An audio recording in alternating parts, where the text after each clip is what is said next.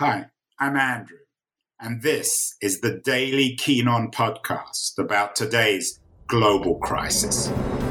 The coronavirus pandemic is dramatically disrupting not only our own daily lives, but also society itself. This show features conversations with some of the world's leading thinkers and writers about the deeper economic, political, and technological consequences of the pandemic. It's the daily podcast trying to make long-term sense out of the chaos of today's global crisis. As we're all stuck at home, we can only fantasize about our perfect dinner party at a perfect place with our perfect guests to celebrate the end of the pandemic. And that's exactly what the Financial Times columnist Simon Kuper has been doing while locked up in his Paris apartment. Simon, who and what is your fantasy dinner party to end this awful pandemic? Well, when it ends, when there's a vaccine, I'm taking a private jet to Hong Kong to the China Club where I ate once. And I'm inviting George Orwell, Hannah Arendt, and Joseph Heller, three of my favourite writers, to join me there. And my colleague Jancis Robinson will be the sommelier. And my late grandmother will be the pastry chef for her chocolate cake. So I think it will be a pretty good night. And I'll put on a little bit of weight I've lost during the pandemic. I'm struck by the fact that you're based in Paris and you've chosen to go to Hong Kong, and you haven't invited any French intellectuals, not even Albert Camus, to talk about the end of the plague. Yeah, I mean, I read Camus at school, but I have to say that I grew up much more on English and American lit. As a schoolboy, my French was very poor, and I kind of moved here by accident as an adult, and I've got myself more or less up to scratch, although I found that in 2 months of lockdown with my family, I'm forgetting my French scarily quickly.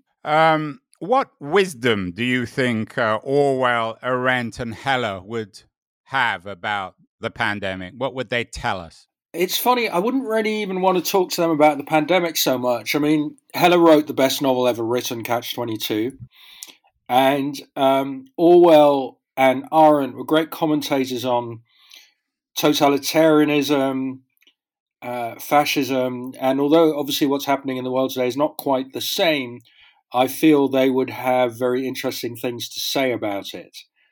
They are just people who understand politics, who understand the reasons why people make might seem strange political choices, and they both wrote beautifully. And when I read Arendt's Eichmann in Jerusalem on an airplane about 30 years ago, I wanted to applaud when I finished it. So, you know, they would very rapidly understand what was going on, and they'd be able to explain it to me. Is there no one, do you think, with the insight of an Orwell or an Arendt around today? I don't think so, but also, you know, the books you read when you're young stay with you in a much more stark way. They shape your mind when it can still be shaped in a way that, you know, when you're 50 years old, as I am now, you read a book and you may enjoy it, but you've learned to read critically, which is a disadvantage because you read with distance. You kind of don't disappear into a book in the way that you could when you were young and before smartphones were invented. And B, you're already, to a large degree, at 50, you're the person you are.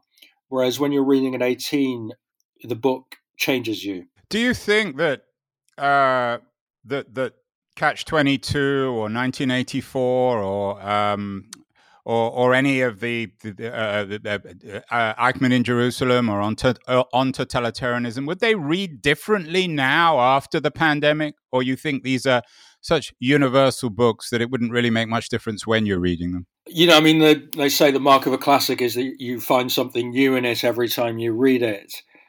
I wonder if the pandemic is going to, you know, be remembered as one of the great events of history that people will write books about for decades to come. I mean, remember that the pandemic of a century ago, the Spanish flu, killed 50 million people. We're now probably under 500,000, so less than 1%. Of course, it's not all just about numbers, and there's something obscene about the way we've learned to talk about this pandemic in terms of stats. But I wonder just how big it will be Of course, there's going to be a massive recession.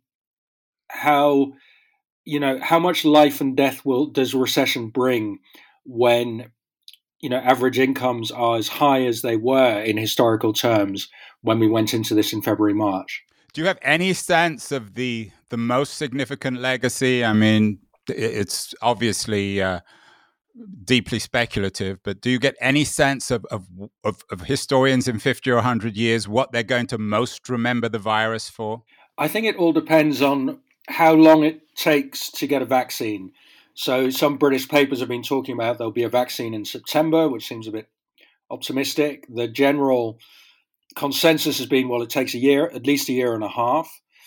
Of course, it could take 4 or 5 years, or as Boris Johnson, the British Prime Minister, said, we may never have a vaccine. We may have to learn to live in this kind of socially distanced way until there's at least a cure. So, I mean, if this goes on for 5 years, I'm very confident that Paris, where I sit now, will not be the city it is today. A city built around cafes and restaurants and concerts and, cinemas and public places. All big cities in the world will be decimated. People will flee to the countryside. We're already learning to work on Zoom. Will offices still exist if this goes on for a few years?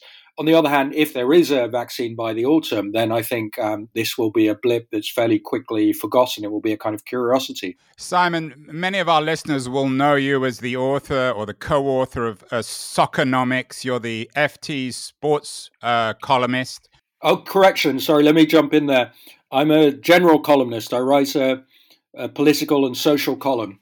I used to write a sports column, but since 2010, I've done political and social stuff. I write sports more on the side occasionally now.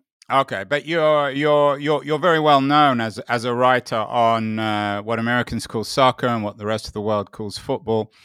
I note in your fantasy dinner party there are no footballers, no Johan Cruyff, no Pele, no Maradona. Yeah, I mean, Cruyff was my childhood hero. I grew up in the Netherlands. I did meet him. I spent an evening with him. It was pleasant. And then later we fell out. Long story. He felt I wasn't allowed to write about it without paying him extra when I wrote a kind of what it was like to meet my hero piece. And I met Maradona once, who seemed very pleasant. I think Cruyff was the most interesting man in football between about 30 and 45. And I'm actually just trying to write about that now because I'm writing a book about FC Barcelona in which he has a starring part. So if there was anyone in football, it would be Cruyff in those years. But I feel, given the choice, I'd rather meet George Orwell, I'm sorry to say. I mean, Pelé, he was a bit before my time, clearly the best player of his time. Would it be that fascinating to spend an evening talking to him? I'm really not sure. And what about contemporary figures in the game, a Guardiola or a Messi? Would they be interesting for you? I mean, if you're writing a book about Barcelona, I guess you've probably already spoken to them. I haven't. I'm writing a long chapter on Messi, which is about, how he does what he does, because we sort of take it for granted that, you beat 3 men, you put it in the top corner. But how does that actually work? How have Barcelona managed him and how he's become the kind of mightiest figure in the club? We see him as this rather mute and personality-free zone, but that's not how people in the club see him at all. He's actually considered a quite domineering, scary figure who determines a lot of what goes on there. I would, I'm not that desperate to interview him because whereas writers communicate obviously through words, footballers other than perhaps Cruyff don't. I mean, Cruyff really had a kind of what they call a logorrheic tendency. He loved to talk all the time, and he had things to say. I don't think Messi or Pelé have that particularly. Messi doesn't really need speech to get his views across or to show us his genius, of course. The football industry appears to me, at least, as an outsider, to be increasingly a winner-take-all one, a tiny group of super elite, massively wealthy and powerful clubs, and then the rest. Do you think that the soccer industry, or what you call soccernomics, reflects the nature of an increasingly unequal early 21st century global capitalism? It does in terms of income. So, the average salary at Barcelona is something like a bit over $10 million, although most players earn well below that, and Messi takes 40% of the salaries. But anyway, as you know, top footballers often earn in that kind of realm of $5 to $10 million or more. Whereas if you're playing for a small, fourth tier club in England or in Germany, you'd be lucky to get 20,000. And many of those people's livelihoods are now in danger. But I don't see football as winner take all. I would dispute that. I would say there are different levels which all function quite well, at least until the virus. So there's the kind of Manchester United, Barcelona level, which is what you're talking about. And those are the only clubs that can win the Champions League or usually win their domestic league. And that's very popular. And then you have the local club where, you go and see Tranmere or Halifax or Rotherham or Bielefeld in Germany or, RKC in the Netherlands. They're all these little clubs and they function pretty well as well. They're not trying to win the Champions League. They're trying to provide a kind of local focus of community, entertainment, a ritual that you can pass on from generation to generation. They do that very well. So, there was a lot of people were upset, rightly, when Bury went bust in England last year and actually folded. And Bury, a 130-year-old football club, small, overshadowed by neighbours like Manchester United. But actually, that's extremely rare. I don't think another English club has disappeared permanently since 1931. So all these little clubs, they're not dying. And I'm fairly sure that they'll almost all get through coronavirus in the end. They're just doing something different from what Barcelona or Manchester United are doing. What do you think that the virus, what is the impact of the virus on the football supporter? Whether they support Bury or Accrington Stanley or Barcelona or Manchester United. You wrote a piece recently in the FT suggesting that it was compounding our depression, our crises of identity, our anxieties. Yeah, I think it's true for a particular category of football fan who's very dependent on football for a kind of community life, interactions with other people. I think most football fans, they have bigger things to worry about and they're coping okay.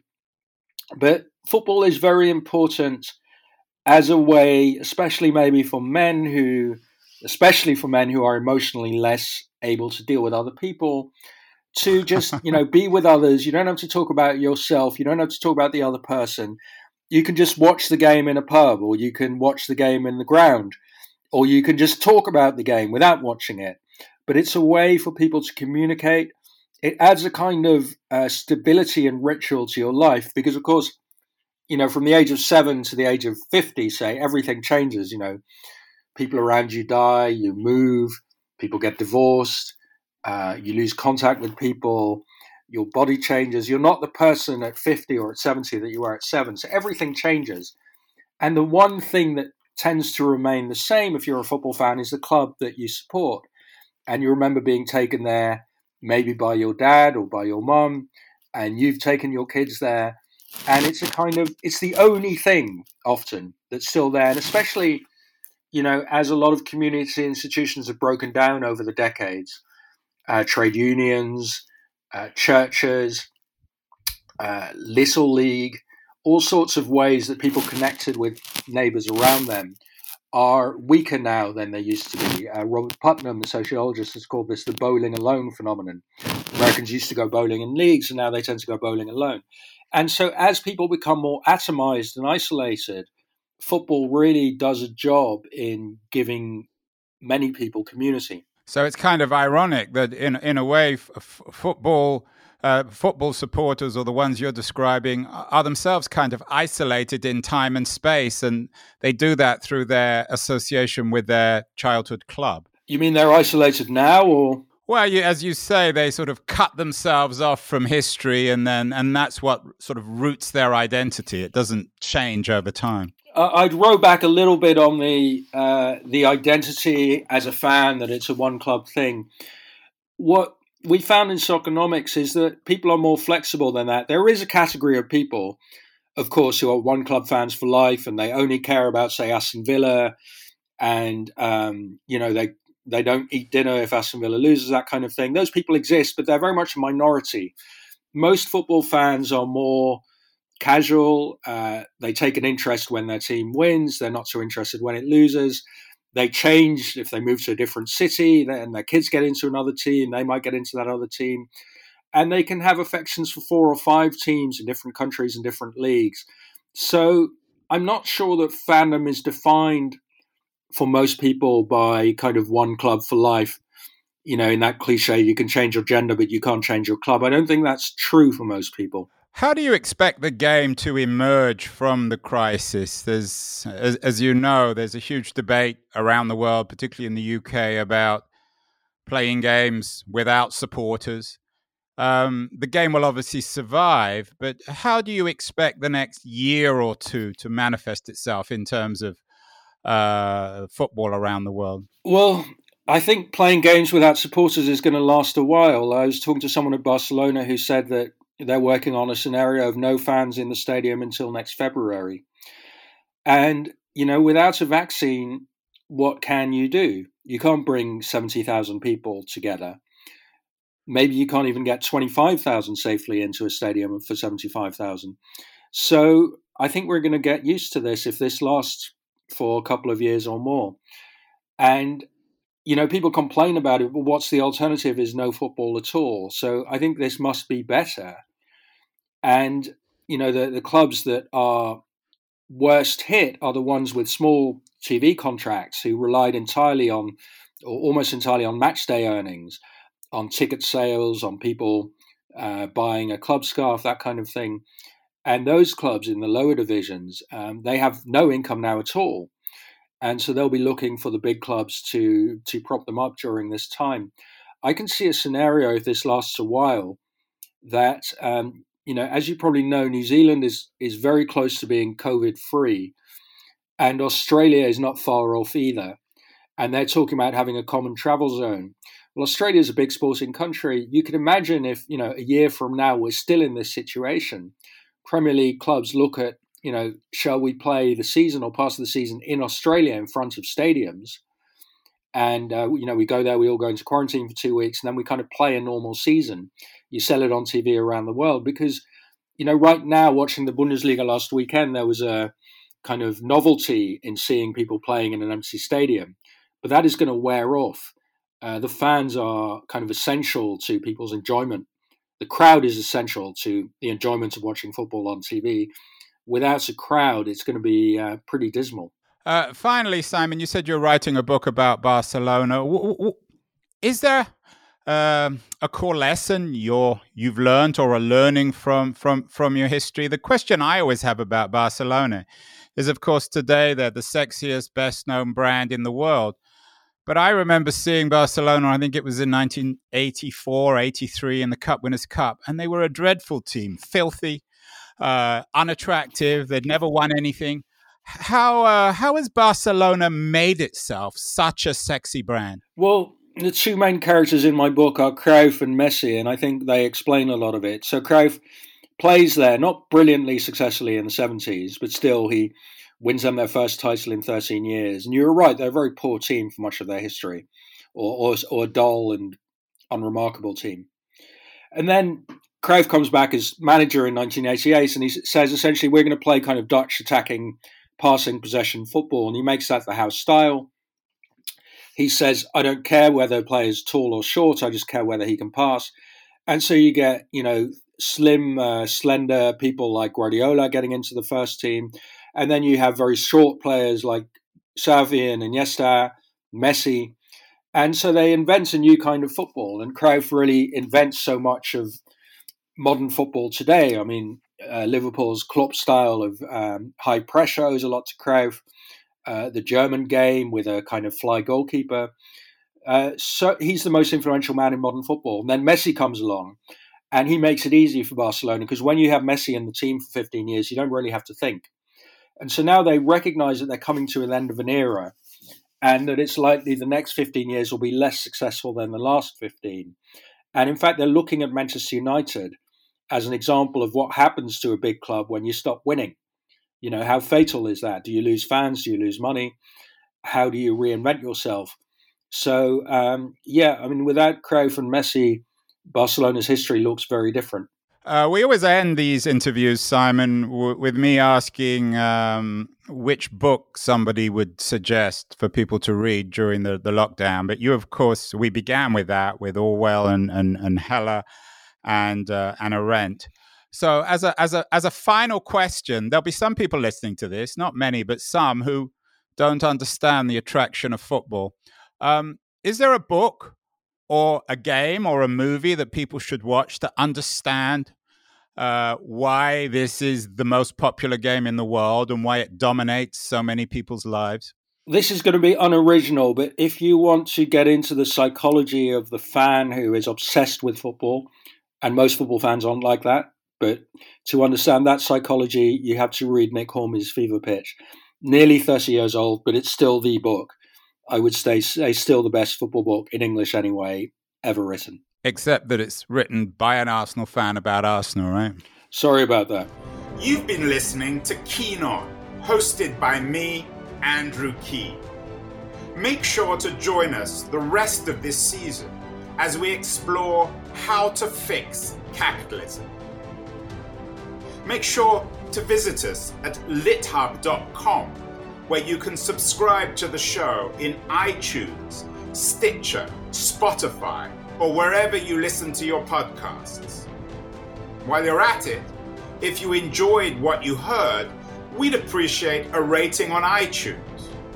Or if you'd simply tell a friend about the show, that would also help too. Today's episode was produced and edited by Justin Alvarez and the team at LitHub Radio. See you next week, and thanks so much for listening.